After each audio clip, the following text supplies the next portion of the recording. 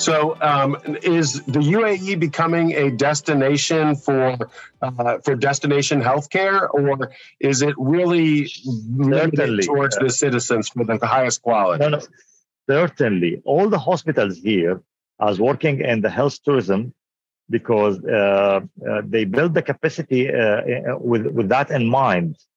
So they are welcoming. They know that the surrounding countries outside the Gulf region start having, let's say, a weak healthcare system, and people start traveling here because here you can find doctors from everywhere. You can find doctors from the Middle East. You can find doctors visiting from the US, from Germany, UK, France, Asia, India, everywhere. So you find the right specialty available either permanent or across the year. So it's becoming to be like a hotspot for the travel, for the health tourism.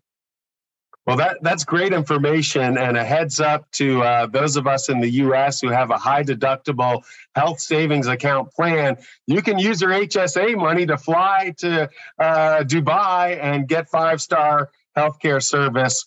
That's outstanding. I want to warn you: if you don't have an insurance in Dubai, it is expensive. Okay, all right. So you have to pay to play unless you're a citizen, right?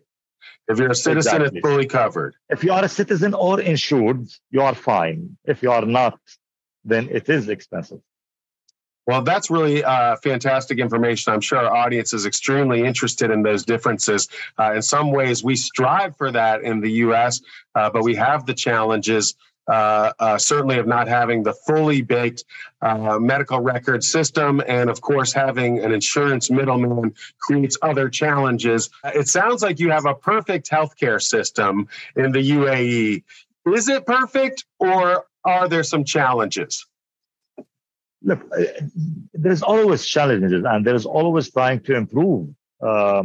And they're always trying to integrate and implement all the new technologies. When the metaverse started, the Ministry of Health UAE was the first one to say, okay, we are going to open a hospital in the metaverse.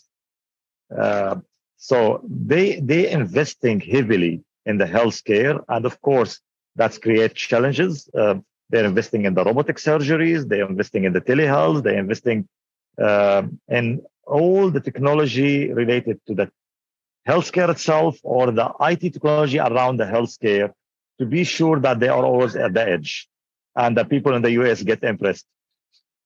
So who makes the decision on what procedures a citizen can receive? Do you automatically get the very best procedures and technology available, regardless of cost? How are those decisions made if the government is ultimately the provider or the payee? It is the rulers. The rulers of this government have a plan that they want their citizens and even their expats and the visitors to have the high standard of health care. And they are working and they're pushing all organizations, whether it's government or private, to have the best of the best in the health care.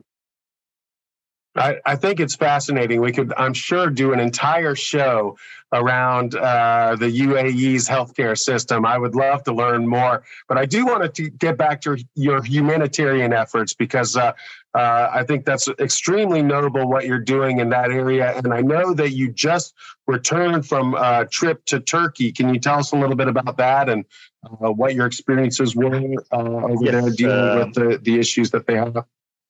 Yes, actually, once we heard about the earthquake, immediately we formed like a team from doctor team and from people outside, mainly the people we used to work with them in humanitarian in the past. And we decided that we need to do something.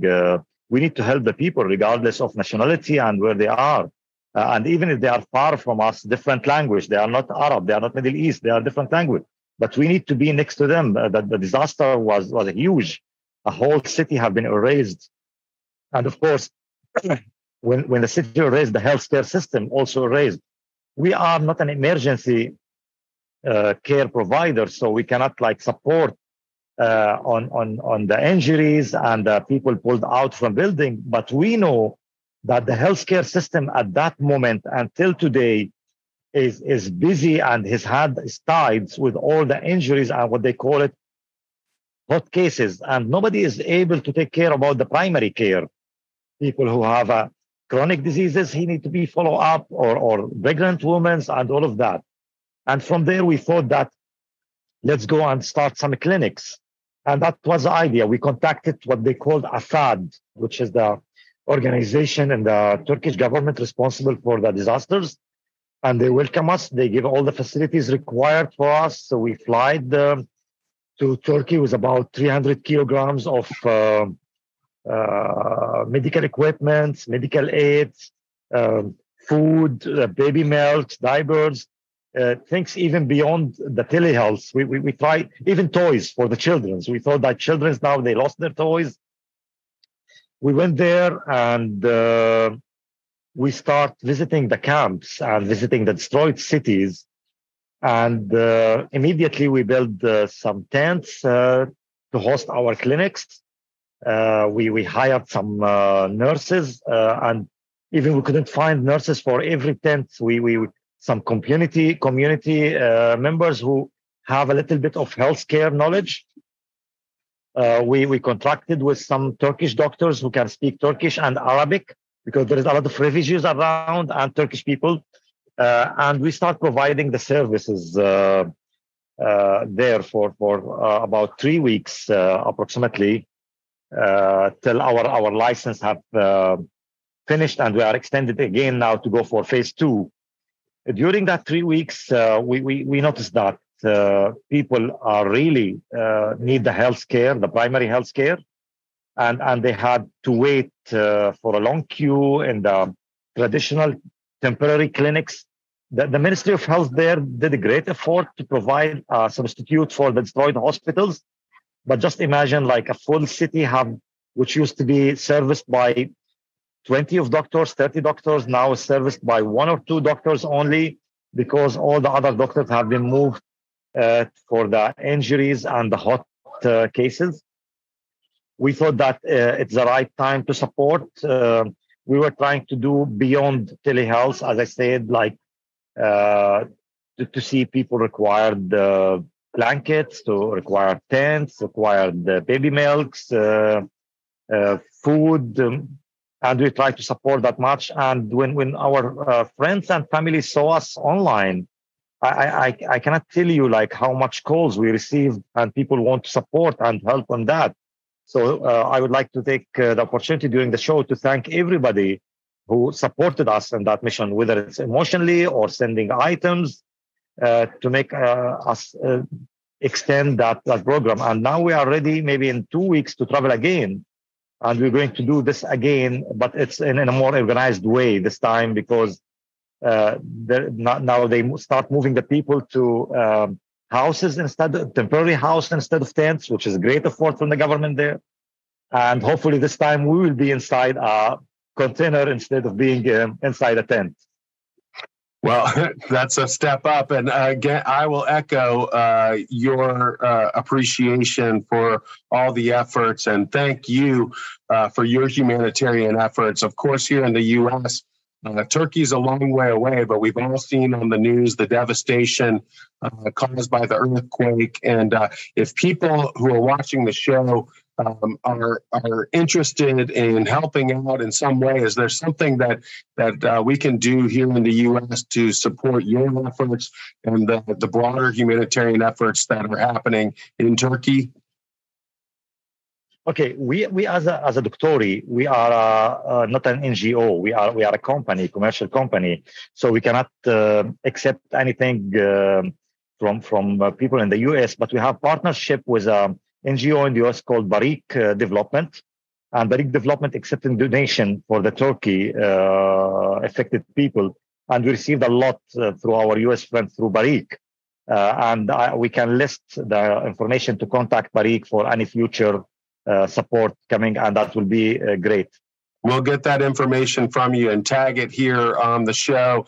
Again, thank you for your efforts there. What can you tell us about predictions for the future for healthcare in the Middle East, or specifically for telemedicine and telehealth technology in the Middle East? Okay, as I understand from the news now, most of the big companies of the telemedicine in the US is suffering a little bit after the COVID, but I believe it's a temporary because it's a change like people going outside, maybe not only the healthcare, maybe, sorry to compare, but maybe the restaurants, like after they depending for 3 years and the delivery, now they're back to life. So I think it's temporary and the telehealth is here to stay. And actually it's going to improve. With the coming AI, with many thanks for technology companies like Microsoft and Google, I think the telehealth will be enhanced because the AI will support the telehealth. We, with our partner in the US, 19 Labs, have implemented the part of the AI. Now we have a new module called Visual Vitals. The Visual Vitals allow us or allow the patient actually to get the screening for his visual, for his vitals, even without any medical devices. It's still beta, not yet FDA approved, but that's the future by Doctory and by the others, that telehealth with AI will allow you from your home, from your mobile, from anywhere in the world to get the health care you deserve in a very easy and smooth way. And I believe this also, speaking about the cost in the US, this will reflect at the cost of the healthcare delivery in countries like the US, that it will be more affordable. Well, we're very excited about AI and the benefits it can provide. And there has been a lot of discussion over AI improving diagnosis. So I assume that you see that as the next step in telehealth, telemedicine, AI diagnosis for superior outcomes. Yes, for sure. That's outstanding. And no doubt. Well, I can see it like I can see you now. Yeah, I'm starting to see it as well. So thank you for illustrating that for me and for the audience. And again, I commend you on your humanitarian efforts. We really appreciate what you're doing in not only your community, but in other parts of the world. And if with all the experiences you've had, both on the corporate side with Doctory and on the humanitarian side with the things that you've been doing in Turkey, if you had a magic wand based on everything that you've seen and you could wave it to improve something, to improve healthcare outcomes, what would you want to change to make healthcare better? I think